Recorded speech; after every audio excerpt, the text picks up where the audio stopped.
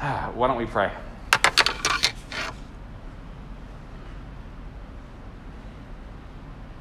Lord Jesus, you are so good.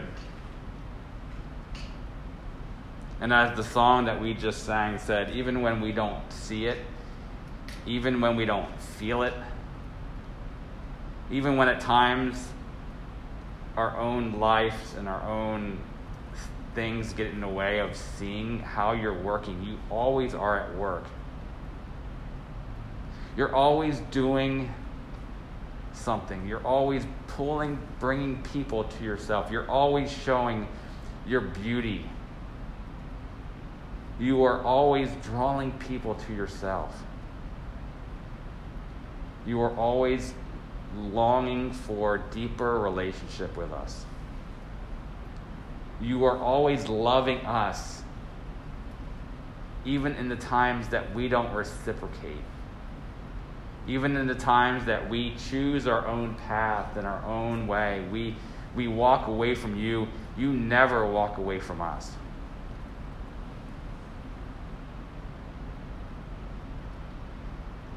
And so, Jesus, we are grateful for a new day, a new year, to continue to seek after your heart. May we see and experience your heart for us, your heart for community, and your heart for those who are far from you. Not because you're far from them,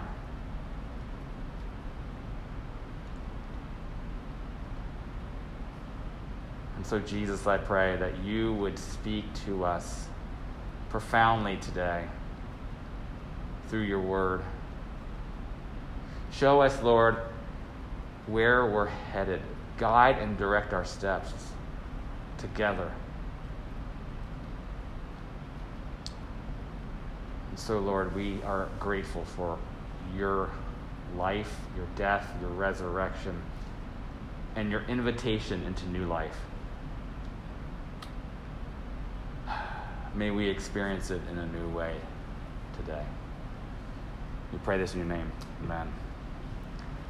So as Nelson said, we are starting a new series today called Where Are We Going and How Do We Get There? And we're not singing songs like Cotton Eye Joe like earlier, so that's good.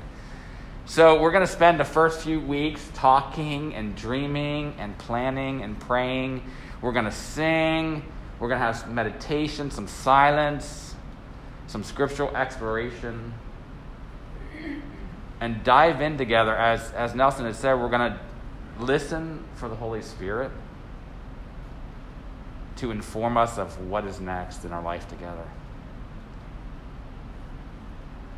When we hear, we're going to ask God, hey, what's next, God? We're going to listen. We're going to obey what we hear, whatever that means, whatever that looks like. And at the end of the time together, we're going to dream together. We're going to see what God is saying to us and what our next steps are. And so today we are asking the question, where are we going? Where are we going? And we're going to look at understanding what we have called, and you can put your own city in it. We said Seattle. It may be Portland. It may be San Diego. It may be Nashville. It may be Park City, Utah. That's just, but so it's a metaphor. And we just decided to use Seattle as a metaphor, as the place where we're headed together.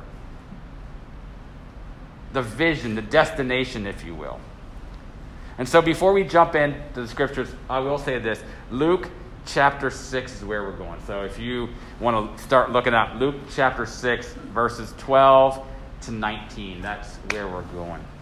But we'll get there shortly. So open that up, put your finger in, or have your your phone already open to that. So let's pretend that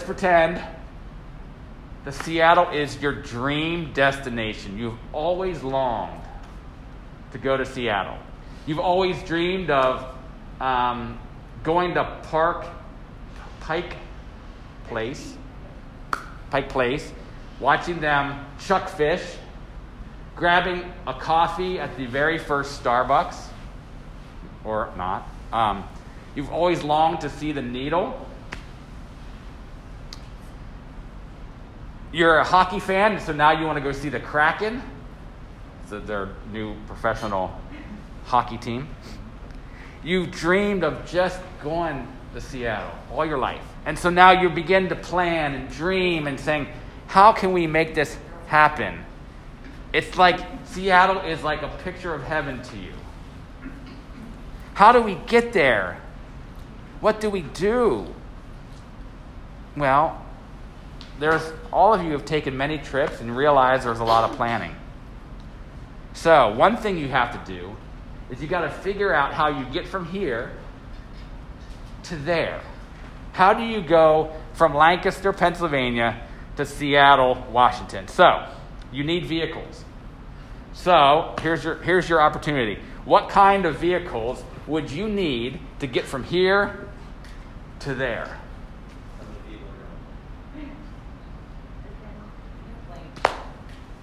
Yeah, 4. You could take a bus. Yeah, a plane. A car to the airport. A car to the airport. Subway from the airport in Seattle to. A bus. Yep, a bus. Taxi. What the? An air taxi? Yeah. What's that? Okay. Any other thoughts? Could do Uber. Could do Uber, yeah. Wait a second, for really dedicated people. Bicycle. You can't take a trip. Bicycle. You could take a train. Yeah. People getting off that gondola in Utah yesterday used a helicopter. Your feet are a mode of transportation. Feet. Your feet. Your feet. Yeah. Bikes. Run. Bike. Yeah, so there are a lot of different ways to get there, right? And you would take, and a lot of us would take multiple ways. So, like, just being that we literally got home yesterday, we took a shuttle, like a car, to the airport. We took a plane. Another plane. We walked from gate to gate. We got another plane. We got another shuttle. We got in our car and went home. So we used multiple vehicles to get from Park City to here. If you fly, when you get to the airport and you have that ticket on your phone and you scan it, it better say Seattle, right? You get on that plane, it better land at SeaTac. When you get in the car and you're gonna do this like couple week long trip, you're gonna punch in Seattle into the GPS. It's gonna get you there. So that whether you're driving or somebody else is driving and you're sleeping, it's not like you go to sleep and go, wait, how in the world are we in New Mexico right now? We took a wrong turn in Albuquerque, as Bugs Bunny would say. And so we put in the GPS and we're going to Seattle. We get on to a bus and we give them the ticket, and the thing is, we're hoping to end in Seattle bus station. If you have a ticket on a train, your ticket should say Seattle, and you end up at a train station in Seattle. And so the next couple weeks after this week, we're going to talk about those different vehicles. There's metaphors of how do we get from Lancaster, PA to our dream destination of Seattle. What are those vehicles that we are looking at? Because, a lot of times, those vehicles aren't the greatest things, right? Like you're using them to get to something better. It's not like somebody said, if the airport became the goal, then the airlines would want you to be in the hub, right? If they were winning with all the planes on the ground, that's not right. The airlines winning is when they are leaving the airport going to destinations. It's not a good thing if you're sitting at the airport stuck, because you're going to somewhere else. And so we're going to talk about the vehicles because they're important, but they're just important to get us to that final destination, our Seattle. And our Seattle, as we have defined before, is this statement: desiring the kingdom of God to become tangible. The rule and reign of God through Jesus Christ, called the kingdom of God, touching down in the here and the now, on earth as it is in heaven. Jesus' prayer in the Lord's Prayer. Desiring that we see God's kingdom come in its fullness, landing in our everyday life, in the here and now, and that he doesn't have to, but he encourages us, he calls us, he partners with us in this furthering of his kingdom. Does he need us? No. But he chooses to use us to further his kingdom. Have you ever been in a place where the Celts used to have this statement? It was called a thin place. A place where it seemed like the line between heaven and earth were so thin that you could just sense God's Spirit. We all have places like that, right? We all have thin spaces. Again, my thin space, I spent 5 days on it, on the mountain in the snow.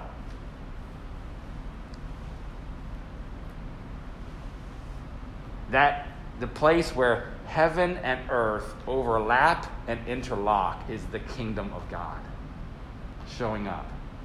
The place where heaven and earth overlapped and interlocked is predominantly in the person of Jesus.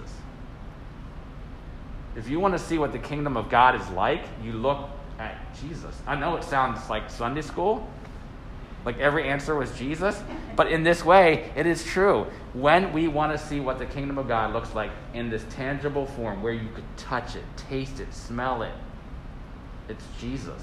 In his life, his death, his resurrection. All the stories in the Gospels, we see the kingdom becoming tangible in multiple ways. And so we're going to look at Luke chapter 6, 12 to 19. Luke 6, 12 to 19. One of those days, Jesus went out to the mountainside to pray and spent the night praying to God. When morning came, he called his disciples to him and chose 12 of them, whom he also designated apostles: Simon, whom he named Peter, his brother Andrew, James, John, Philip, Bartholomew, Matthew, Thomas, James, son of Alphaeus, Simon, who was called the Zealot, Judas, son of James, and Judas Iscariot, who became a traitor. He went down with them and stood on a level place. A large crowd of his disciples was there, and a great number of people from all over Judea, from Jerusalem, and from the coast of Tyre and Sidon, who would come to hear him and be healed of their diseases. Those troubled by evil spirits were cured, and the people all tried to touch him, because power was coming from him and healing them all. So the first thing we see in verse 12 is that he goes up on the mountain to pray, and he spends the night praying to God.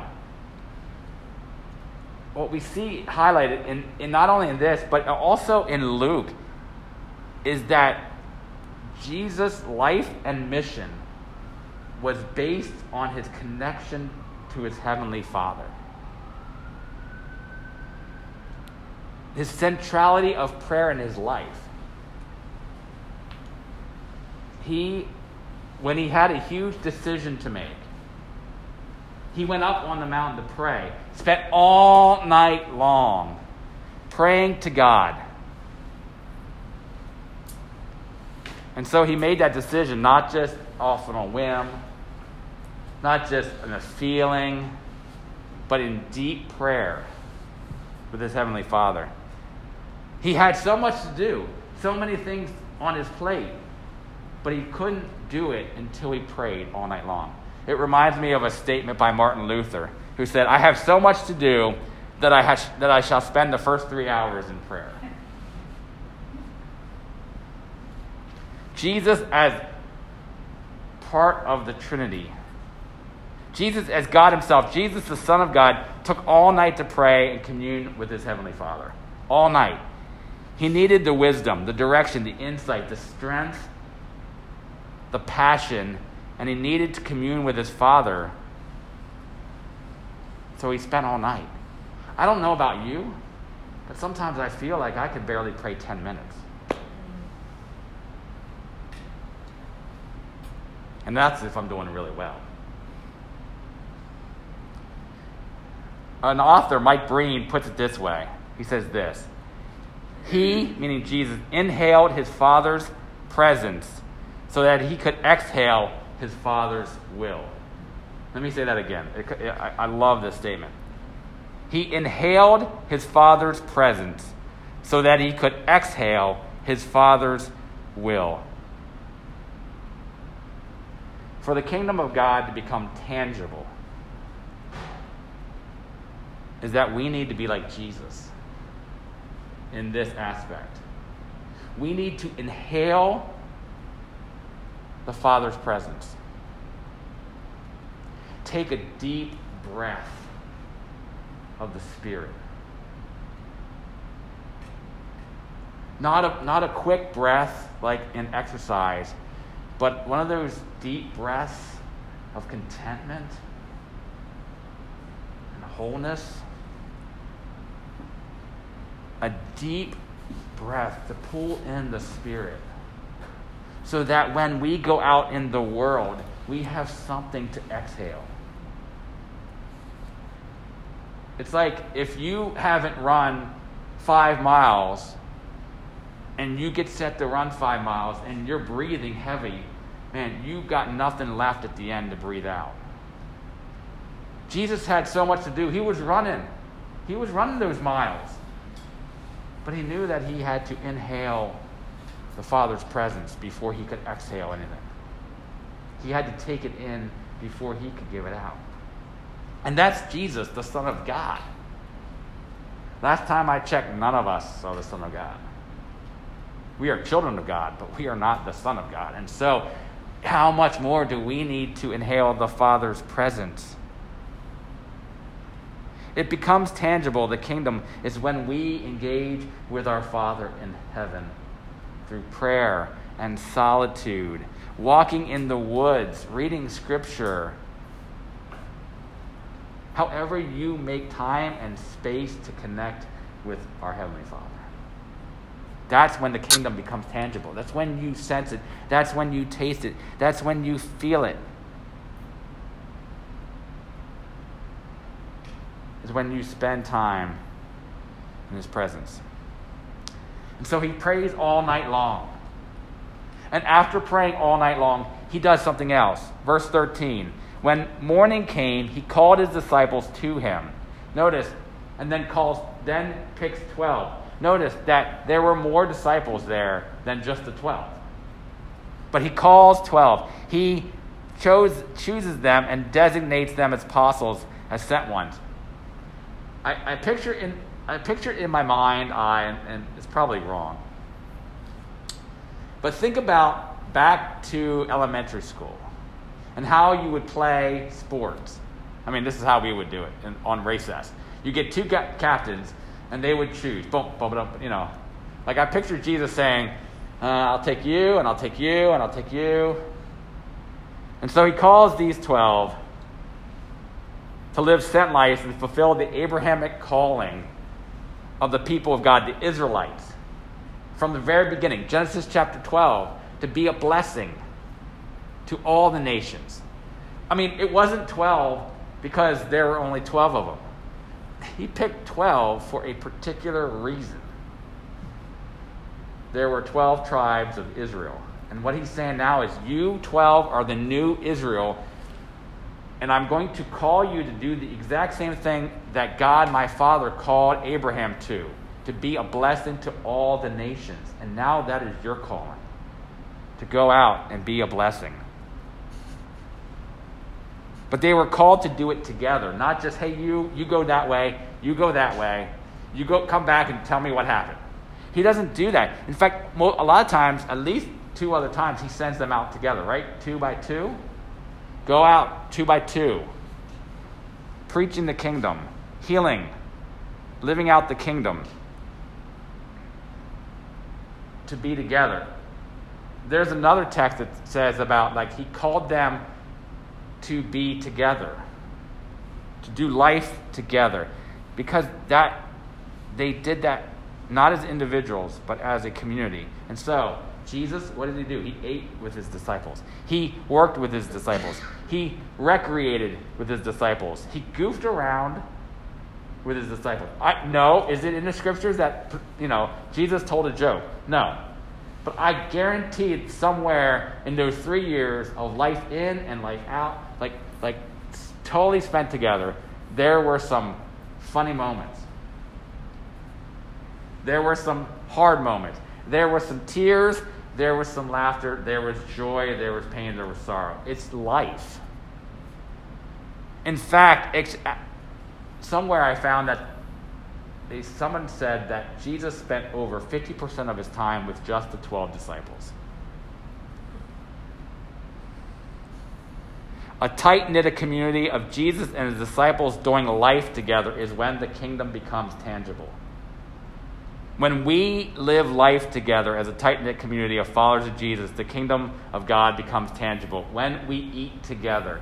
What did Jesus say? Whenever you eat this bread and drink this cup, and I don't just mean a little tiny cup. I mean when we eat and we drink together, the kingdom becomes tangible. When we goof around together, when we recreate together, when we work with each other, when we live out those 59 biblical one another's, pray for one another, serve one another, love one another, bear with each other's burdens, that's when the kingdom of God becomes tangible, when we engage in our relationship with other followers of Jesus. But that's not all. It doesn't stop there. Something else is needed. Well, look at this, verse 17 to 19. He went down with them and stood on a level place. A large crowd of his disciples was there, and a great number of people from all over Judea, from Jerusalem, from the coastal region around Tyre and Sidon, who had come to hear him and be healed of their diseases. Those troubled by impure spirits were cured, and the people all tried to touch him because power was coming from him and healing them all. Jesus never lost sight of his Father's will. Because why? He inhaled his Father's presence to exhale his Father's will. Of mission to reach those who are hurting, the lost, the broken, the least, the world around him. But he didn't do it alone. Did you notice? When he comes off the mountain, what does it say? The disciples went with him. They came down the mountain together to pursue this missional vision together as a community in the healing and the restoration of the world. I love that last line there in 19. And healing them all. All. I mean, I don't know the Greek word for all, but I would imagine it means all. Right? It's not some, it's not majority, it's all. And they come down together. Jesus is teaching them about serving others, and he wanted them to help him. Think about the feeding of the 5,000. They had a role to play, right? Pass out the bread. Go to the people. Be a part of the reconciliation, the wholeness, the healing, the justice, and the shalom in this broken world. To be the hands and feet of Jesus. But only when we inhale the Father's presence, we do it in community, and we exhale his will individually and communally. The kingdom of God becomes tangible because Jesus touched, healed, restored, reconciled, and brought peace and shalom. when we spend time with others who don't yet know Jesus, when we become the tangible hands and feet of Jesus, when we work for justice, righteousness, mercy, compassion, wholeness, the way things should be, when we do that, the kingdom becomes tangible. On the plane ride out and the plane ride back, they have free movies. I'm scrolling through them. And I was like, I should probably watch something, light comedy or something. And this movie pops up. And I had already seen it. And I'm like, I'm going to watch that. It's called Just Mercy. Hopefully you watched it. If you haven't, you have to. Have to watch it. In that movie, the kingdom, it's not a movie. It's like a true story. It's about the equal justice initiative. The kingdom in that movie is becoming tangible. Because somebody, a follower of Jesus, is caught the missional vision of the king and his kingdom.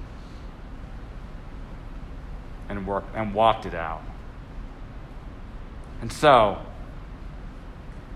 Jesus lived a life of communion in connection with God the Father. Jesus lived a life of community in connection to people. And Jesus lived a life of commission in connection to a purpose.